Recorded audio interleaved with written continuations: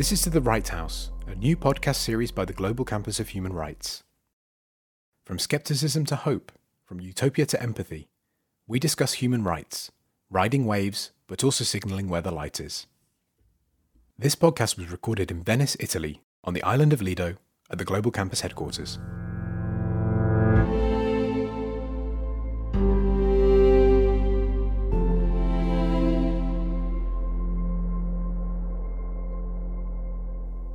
Today is the opening debate in a newly launched podcast series organized by the Global Campus of Human Rights on engaging with human rights skepticism.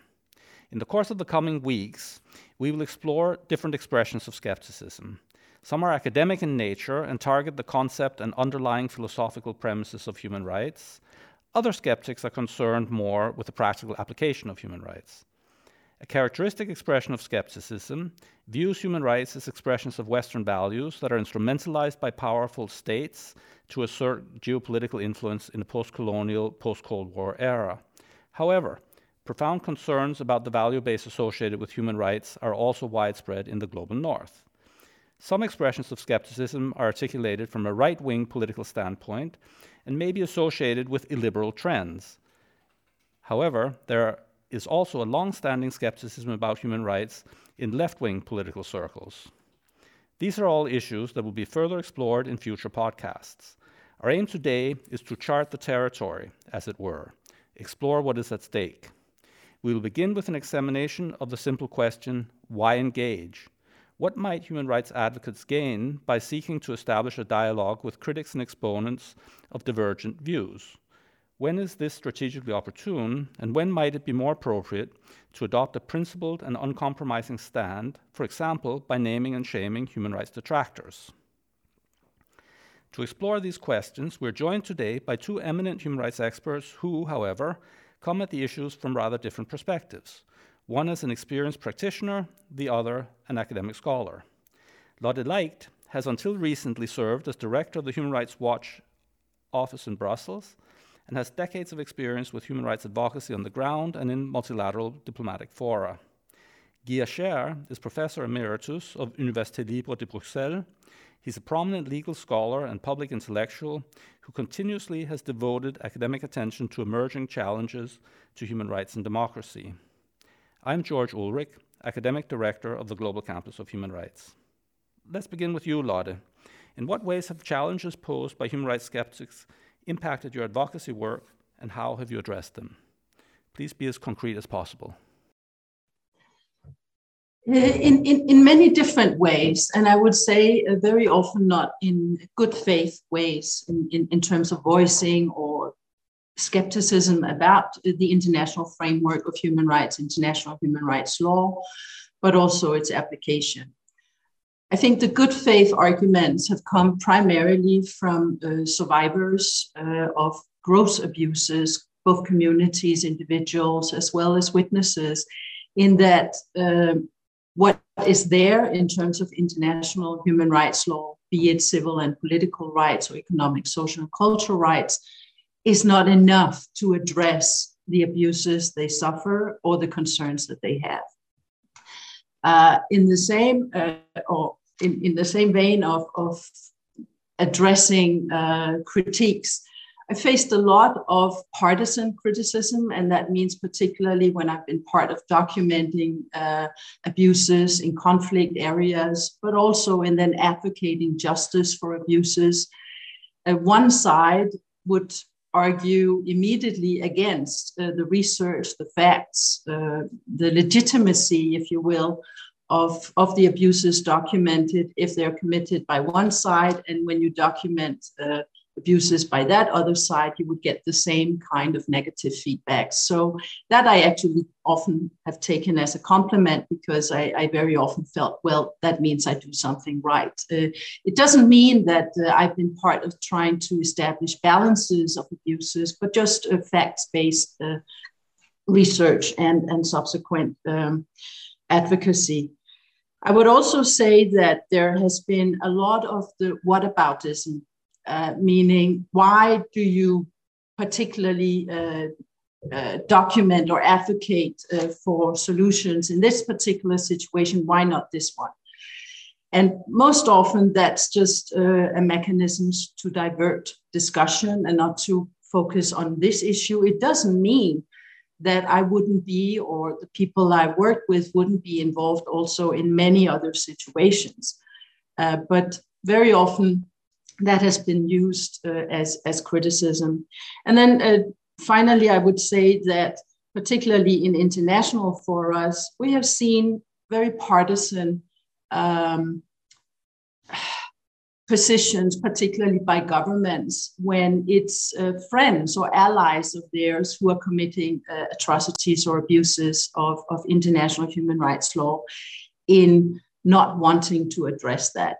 And that I have seen by both democracies and autocracies, sort of this protection effort to protect friends and allies. And that means that the human rights law is important, but it's only important when it's foes that are violating it. So it's sort of a wide range of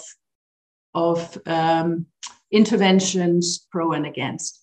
But I would just say that as a real basis, my core experience has been that it is incredibly important to have an objective set of international standards that doesn't change with political whims or governments changing, but actually this objective set of standards that we can rely on, that we can base facts on, and that courageous survivors, communities, and affected people can trust and move ahead on the basis of.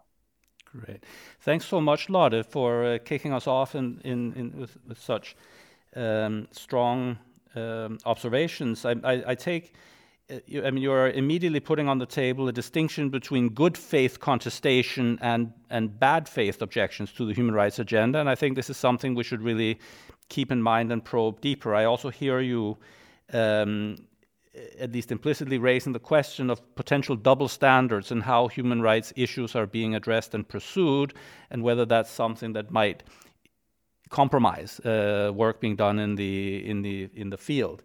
Now, before we go forward with these particular issues, Guy, I would like to invite you too to maybe elaborate a little bit. How have issues of human rights skepticism arisen in your work over many years? Well, thank you. I could begin with an experience I had in Beijing. Actually, I came first there with the EUC in 2013 with Florence Benoit-Romer, and we gave some conferences on human rights in Beijing. And then I came again in 2015, and I had to taught, that was the program, the Universal Declaration of Human Rights, 48 Declaration of Human Rights, at UIBE, which is a university in the north of Beijing.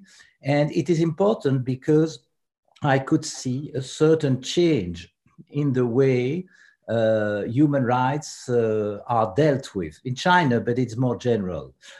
In China, when I gave the course, it was in 2015, in the beginning of Xi Jinping's rule. So things were decided before, I think, because I don't think these kinds of courses could exist today, and that's my point. Nobody would criticize human rights as such. So I gave a list of human rights, the list that is in the declaration. And when I spoke of a foreign country, whatever problem, even the Israeli-Palestinian conflict, which is very difficult to deal with our students in Europe, it was okay. You know, the Chinese don't care, and they discuss it as they would discuss about Waterloo and other problems in a very distanced and objective way. Now, whenever I would speak of China, of Hong Kong or Tibet or Xinjiang and the Uyghur and so on and so forth, I had always students who came forward with texts that were not translated into English, so I couldn't check it, and saying that, well, China respects perfectly human rights. There is a propaganda against China, but, you know, if you had read these texts, you would understand that China perfectly respects human rights. So that was, of course, something I couldn't control because I don't read Chinese.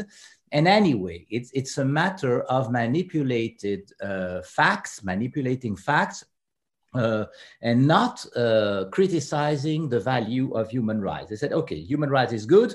We respect human rights, and you're wrong when you think and when you say that we don't respect them.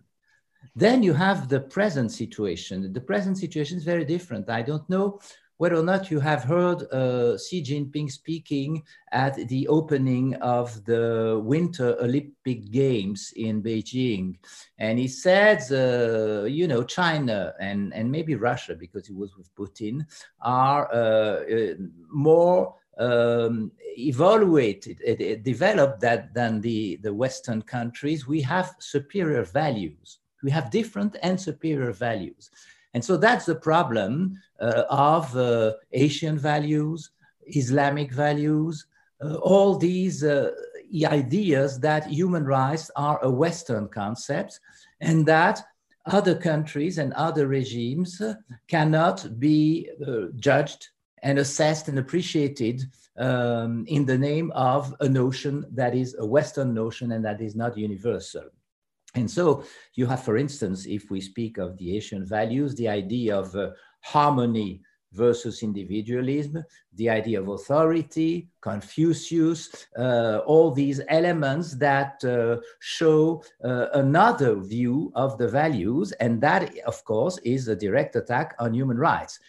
I don't know whether or not it is in good faith. I think it is massively a certain manipulation of concepts. And my point, just to begin, and then I'm finished for the moment, my point is that the perspective of these other values, Asian values, African values, authenticity, Mobutu said, Islamic values, Russian Orthodox values, etc. It depends on the interlocutors we have. If you speak with people who have the power, they will defend these values because it is a way for them not to be criticized in the name of human rights.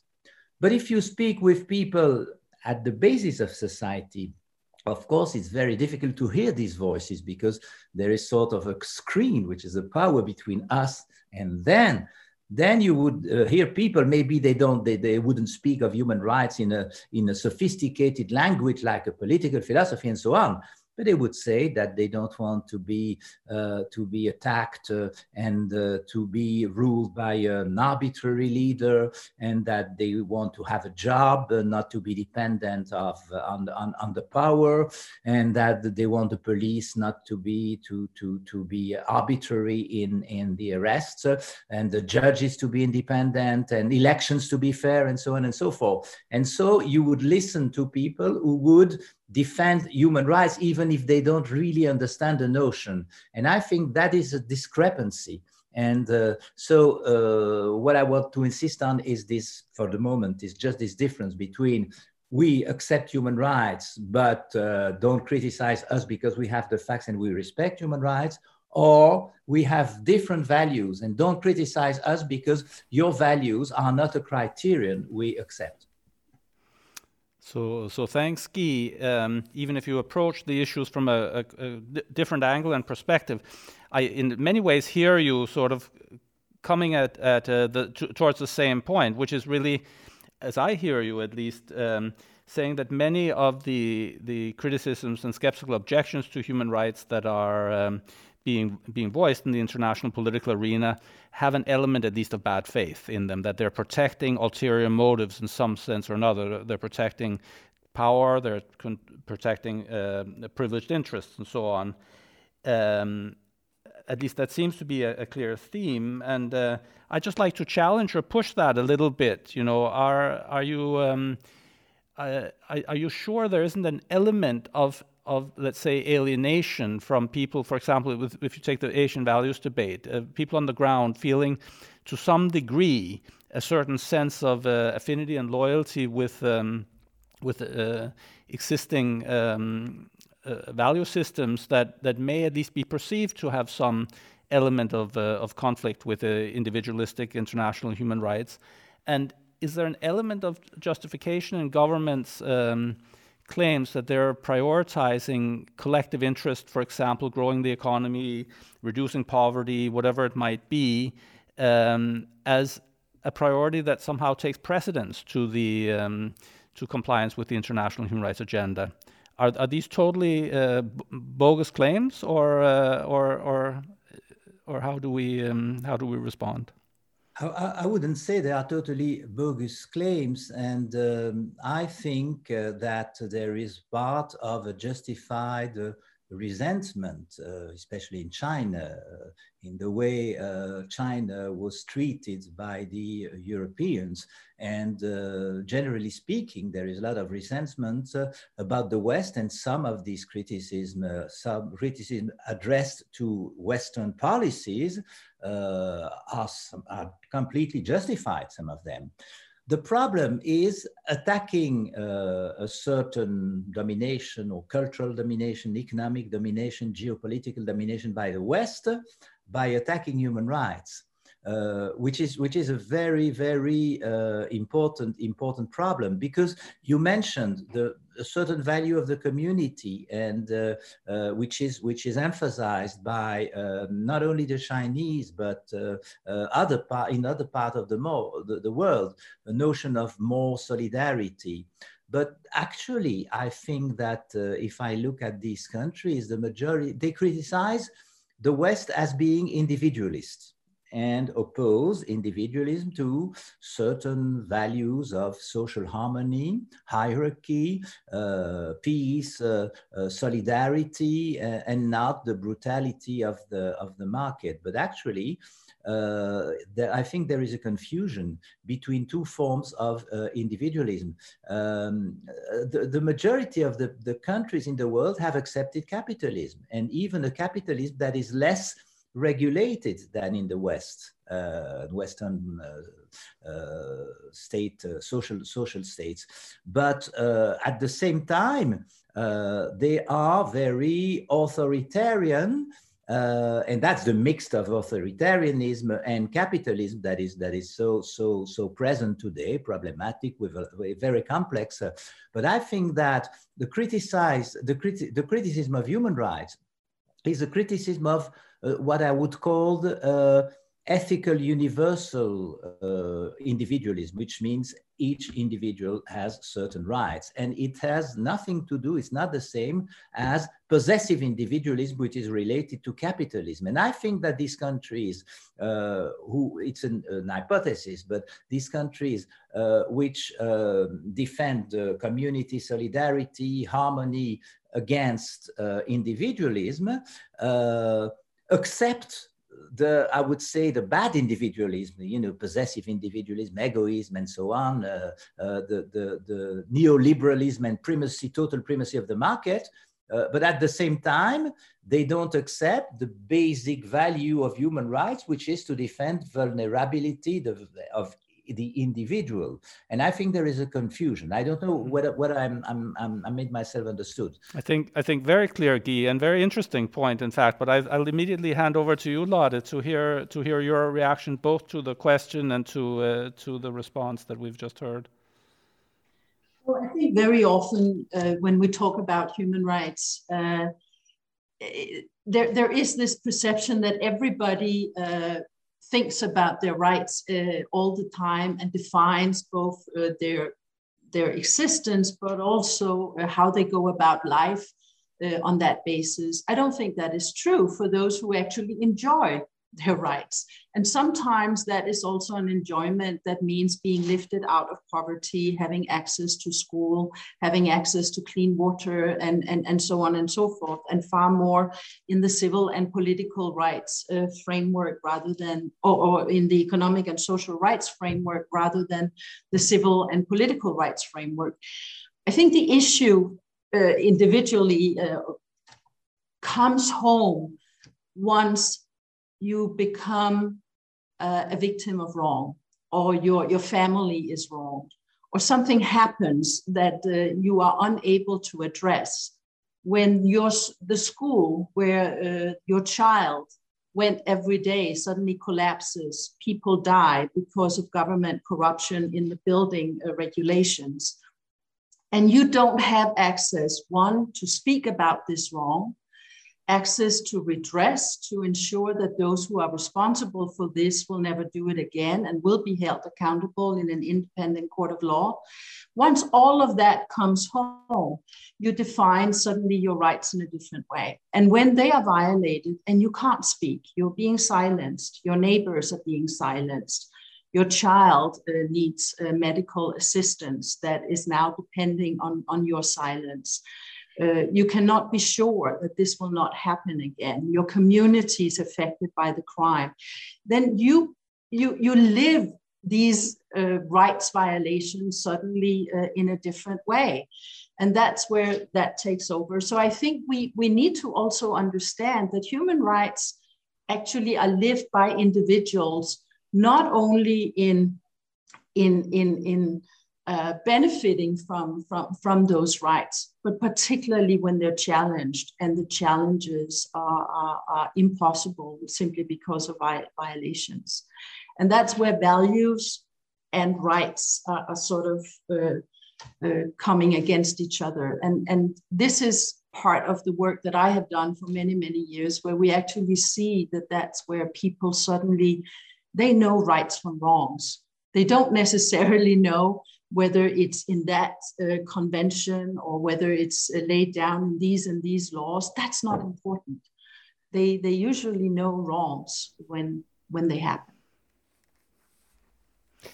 And do you feel that, so again, to be a little bit the devil's advocate, maybe let me start from a slightly different viewpoint. I've been working for decades as human rights educator, and we happen to have a monastery, which is the seat of the global campus of human rights. We have 90 very, very enthusiastic and dedicated and talented students here every year. And we have 60 or 70 professors who come to teach here. And my feeling is the professors generally tend to be very much invested in and supportive of the human rights agenda. So are the students. And I have a slight concern, that we become a bit of an echo chamber, that we are all affirming the same message. And being even in the monastery, there's a slightly, I don't want to say cultish feel to it, but it's at least, I feel there's really a need sometimes to open up our eyes and ears to what's being said outside of these premises, and to maybe also assume that there is an element of good faith and there might be something to be learned. It's not to justify wrongs, as you're talking about, Lotte. It's not to justify political manipulation and abuse, but it's simply to say, might there be elements of insights that we could take on board that also come from the side of the critics? And listening to you, for example, Guy, making a conceptual distinction between a possessive individualism and an ethical universal individualism, I think is very interesting. And I'm wondering, is there a discussion here? And for example, the way the African Charter on Human and People's Rights really tries to emphasize the importance of the community explicitly as a counterpart to a concept of universal individual rights. Is there something there that we also in the European context could take on board and learn from? Well, I think that's an interesting point you made. When it's the same I have in Bruges at the College of Europe. Everyone is in favor of Europe, and in a certain way, at a certain point, we don't take into account some arguments by Eurosceptics and sovereignists and whatever, because some of these arguments might be valid, and we are not there. We are not a church, a secular church, like, we want to promote Europe. It's not our job. Our job is to create a certain capacity of critical thinking in the head of our students. Now, it's pretty much the same about human rights. Of course, everybody who comes to the monastery and is in favor of human rights. But that's important. It is important because if you have a notion, everybody agrees about the notion, it becomes at a certain point, that's an argument by John Stuart Mill in the 19th century, it becomes something ossified, you need these kinds of criticism. And you're right, in the first part of my speech, I emphasized something which is present, which is the bad faith and the manipulation, and we couldn't use that in order just to discredit all these criticism and not taking into account some elements that are valid. And in particular, you mentioned the idea of solidarity or the community. Actually, this is important. I noticed that the notion of first generation rights, civil and political liberties and civil and political rights, it's more difficult to accept in the world by leaders, because some of these leaders or many of these leaders don't respect civil and political right, which means, well, especially that if you are not elected, you must leave the power and so on and so forth, and you must respect some right, or power is not absolute and so on. Whereas when you speak of social rights or access to water or even environmental rights, this is something that doesn't involve a criticism of an illiberal government, because it's a matter of efficiency. You give work to people, you have the possibility of having a clean air and something like that. It's not like civil liberties. The power can be criticized by freedom of expression and free elections and so on and so forth. So maybe we should deal with these accents made on the community, which is a good thing. But at the same time, we should be very cautious, because it could be a way of privileging social, cultural rights, etc., and not respecting the basis of human rights, first generation human rights. So it's an excuse sometimes, but there are some good elements in the criticism of the market and neoliberalism and the idea of communities. So that's what I would say. Thanks, Guy. I think quite clear. Again, Lotte, maybe let's hear you on the same point. I absolutely agree. And I think it is important that when we talk about human rights, when we educate about human rights, and when we document violations, that we pay due attention both to civil and political rights, as well as economic, social, and cultural rights. And we don't draw a distinction in saying one set of rights are more important than the other, because it really depends on life circumstances, what matters most to you.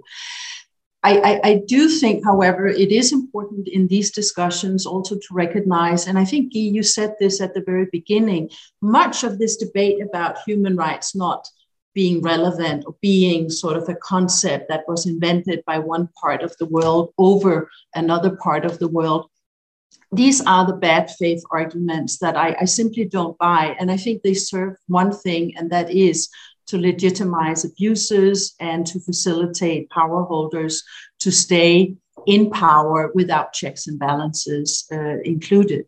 But I think it is important in this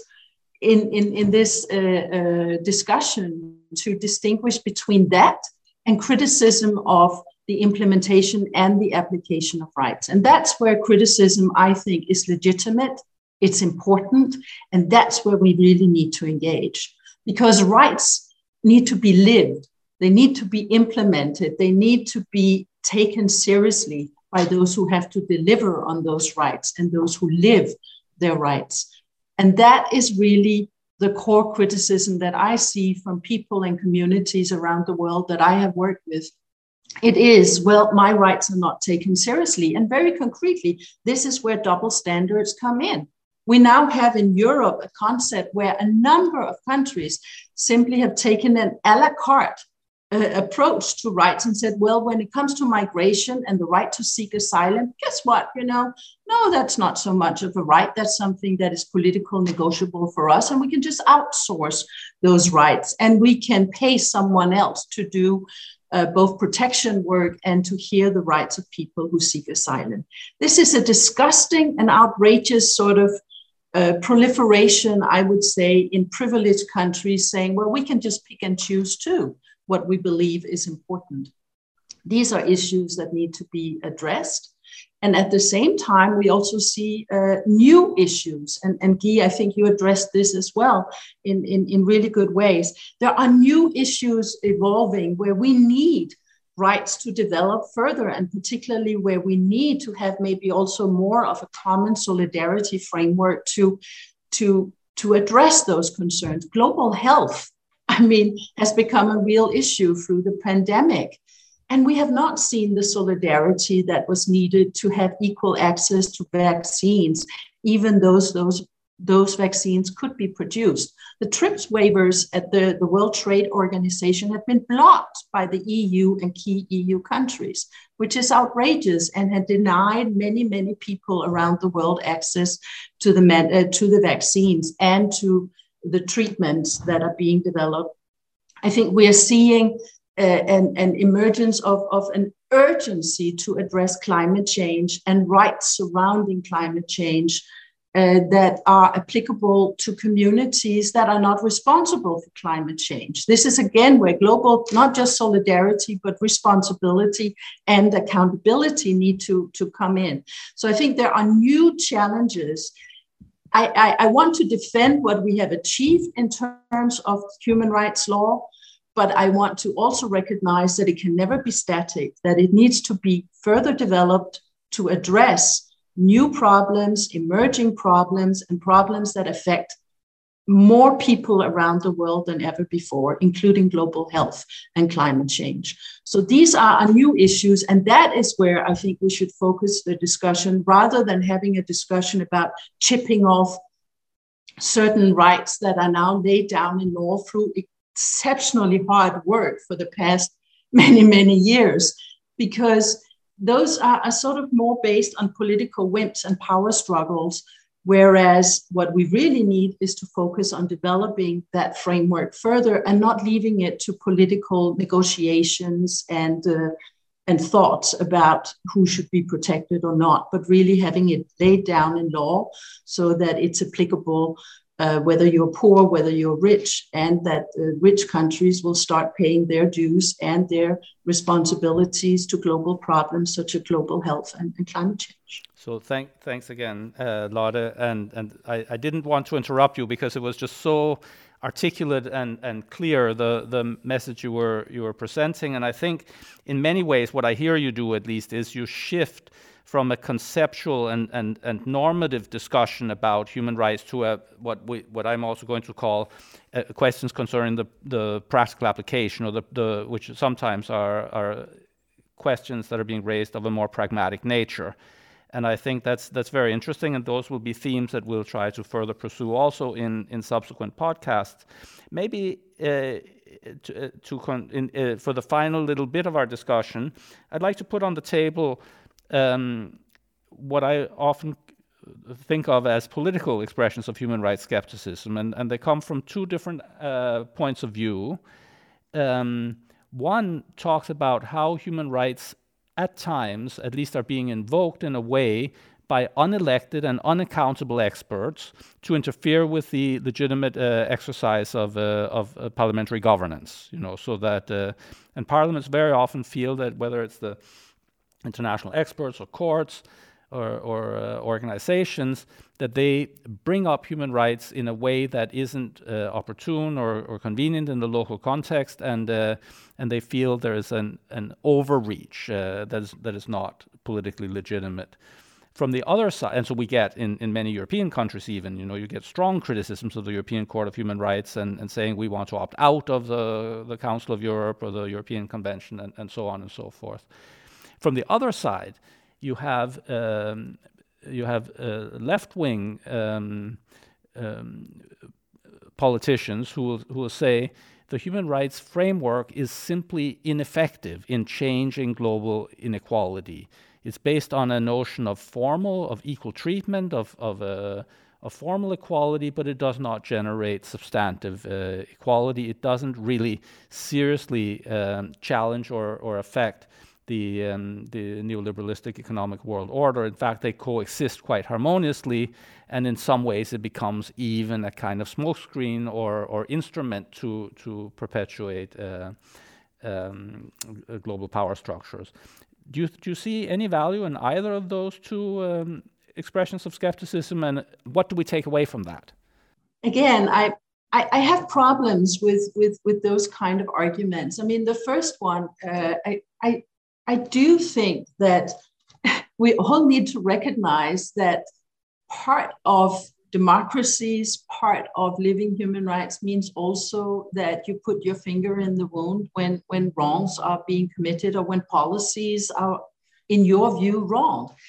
And that can be inconvenient. It can be a pain to politicians saying, well, we're trying to achieve this, and here you come with your facts, and you sort of want to interrupt the discussion. Well, that's just life, and that's, in my view, how it should be. And that's exactly the checks and balances, including independent courts actually saying, well, hold on a minute, when you make these political decisions, you're actually violating your own laws or the international laws to which you are now obliged. But the argument is that the experts are not just expressing a contrary opinion; they're telling the politicians what they can and cannot do. Yeah, which is true, and this is where I would say, okay, and if politicians then say, well, we choose to ignore that, and actually in that process then violate their own laws and standards to which they're committed, they can be held accountable for those actions. I believe that's important. These are the checks and balances that we have. That also in politics, not everything is negotiable. There are certain bases based on which you make political decisions and for the purpose of delivering to your people and observing your role in the world. I would say to the other argument that what we have is simply not sufficient in addressing huge problems of inequality and poverty. I don't disagree with that, but I don't think that it's because what we have is wrong. I think it is because we need more, and we need particularly those who are particularly responsible for perpetuating inequality. We need standards that would limit their ability to continue to do so. And these are urgent issues, and they are issues that are also part and parcel of what I mentioned before vis-a-vis climate change and global health. I mean, those who are most responsible are actually not stepping up and doing what they need. And of course, now we have taxation rules that do not that actually are not equipped to deal with the new world, where we have big multinational companies that don't pay taxes anywhere simply because the rules are not up to par with developments of how these companies operate. That kind of lack of solidarity is, in my view, inexcusable and unacceptable, and that needs to be addressed, but not just through politics, through new laws that will actually make that happen. Great, thank you, Lotte. Guy, maybe you'd weigh in on the same debate? Yes, I would answer the two questions. The first question about the overreach by experts, international organizations, judges also, and some sovereignists saying that they are deprived of the possibility of expressing the popular will because these international experts or judges say sometimes the contrary. It is an argument that was developed very recently, and it's very important by Poland. when Poland, you know that there are a lot of procedures, and Poland was condemned by the European Court of Justice. The Commission doesn't give Poland the money Poland is entitled to, because Poland doesn't respect the rule of law. And you can see that since 2015, when they came to power, when the party of Kaczynski came to power, you know, they pretty much destroyed the independence of the judiciary. And that's something fundamental. And when they were condemned by the Luxembourg, they said all these experts and judges say something that is against our constitution is superior, etc., etc. But you know, it's not preserving the identity of a country like preserving some values, being against, for instance, gay marriage, which is the case in Hungary. And in Hungary, they even have the possibility of changing the constitution because they have a special majority. But, you know, the rule of law must be a common value, because without rule of law, you don't have fair elections, and you cannot see what the will of the people is. Because if you have not the rule of law, well, you know, you can eliminate opponents like they did in Nicaragua. You know, you arrest them or you expel them. And during the election process, you know, there is a lot of fraud, real fraud, not like Trump would say in the United States. And so if you don't have independent instances and judges being able to organize all that, elections without human rights don't mean anything. And so I think that the argument, all these experts telling us that we must respect human rights, the rule of law as a part of human rights, I think it's a bogus argument because without the rule of law and the independence of a judiciary, you cannot have human rights and fair elections. The second thing I would say about the left, you know, today you have the woke movement, for instance. You know, they begin with very, very important problems. Woke, you must be awake because there are discriminations you haven't seen before. And as you said, you haven't dealt with. So you have the Me Too movement, you have Black Lives Matter, you have the movements in the university, and you have the cancel culture, and so on and so forth. I agree that there are real problems there that maybe were not, and surely were not dealt with before.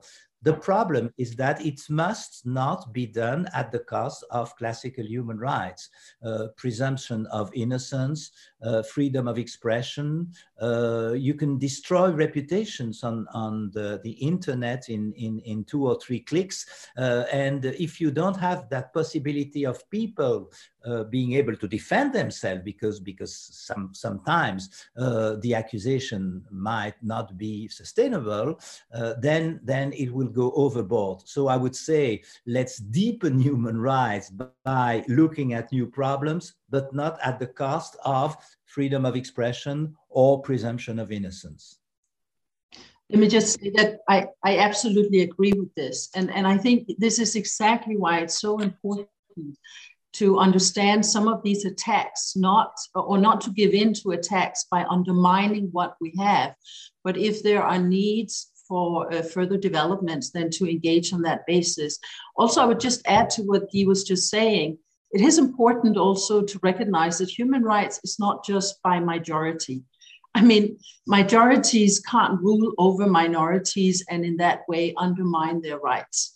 And that is particularly important. I mean, also as we are seeing in the Polish debate now, how suddenly, and that's not a majority-minority decision, but how suddenly some of these violations particularly affect LGBTI people, but also indeed women and women's control over their own bodies. I mean, these are issues. This is where the borderline is. I mean, even if you would have a political majority that will say, well, from now on, we will start to make these decisions on behalf of women, whether they should have access to abortion or not. We will make decisions about whether LGBTI people will have access to jobs and to express themselves and be who they are without discrimination, that's where it ends. I mean, majorities cannot make decisions and say, well, we will just violate the rights of minorities because we are in majority. This is exactly where human rights are so important. It's also to protect you against minority politics and decisions that will simply say, well, because we are more than you, we have a right to violate your rights. I would like to, I could listen to both of you for much longer. I must say, I feel it's very interesting. And I have to say, the premise of engaging with human rights skepticism is completely fulfilled, but it's a very critical engagement from both of you. It's you're adopting a very critical view of many of the skeptical arguments that are out there from different points of view. And I think this is an interesting starting point for us. We will continue to probe some of the same questions with other discussants in the coming weeks. But I think you've really set the stage in a very challenging and interesting way. And I hear you both strongly defending the hard-won human rights architecture under international and regional law. I would just end my remarks by saying it's also important that we do not get bogged down in simply defending what we have.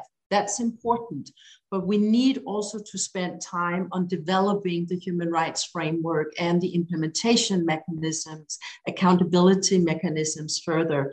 And I think part of this process of keeping us on the continuous just defense is also a way of saying, well, that will stop us from thinking further ahead and actually develop the framework further. We need to make a conscious decision in saying we will do both. We all agree, I think. Yeah. I would like to thank both of you warmly. It is a great pleasure to have you involved in this initiative and meeting both of you again. And to those of you listening to the podcast, I once again welcome you warmly to the Global Campus podcast series and look forward to welcoming you in the coming weeks as well.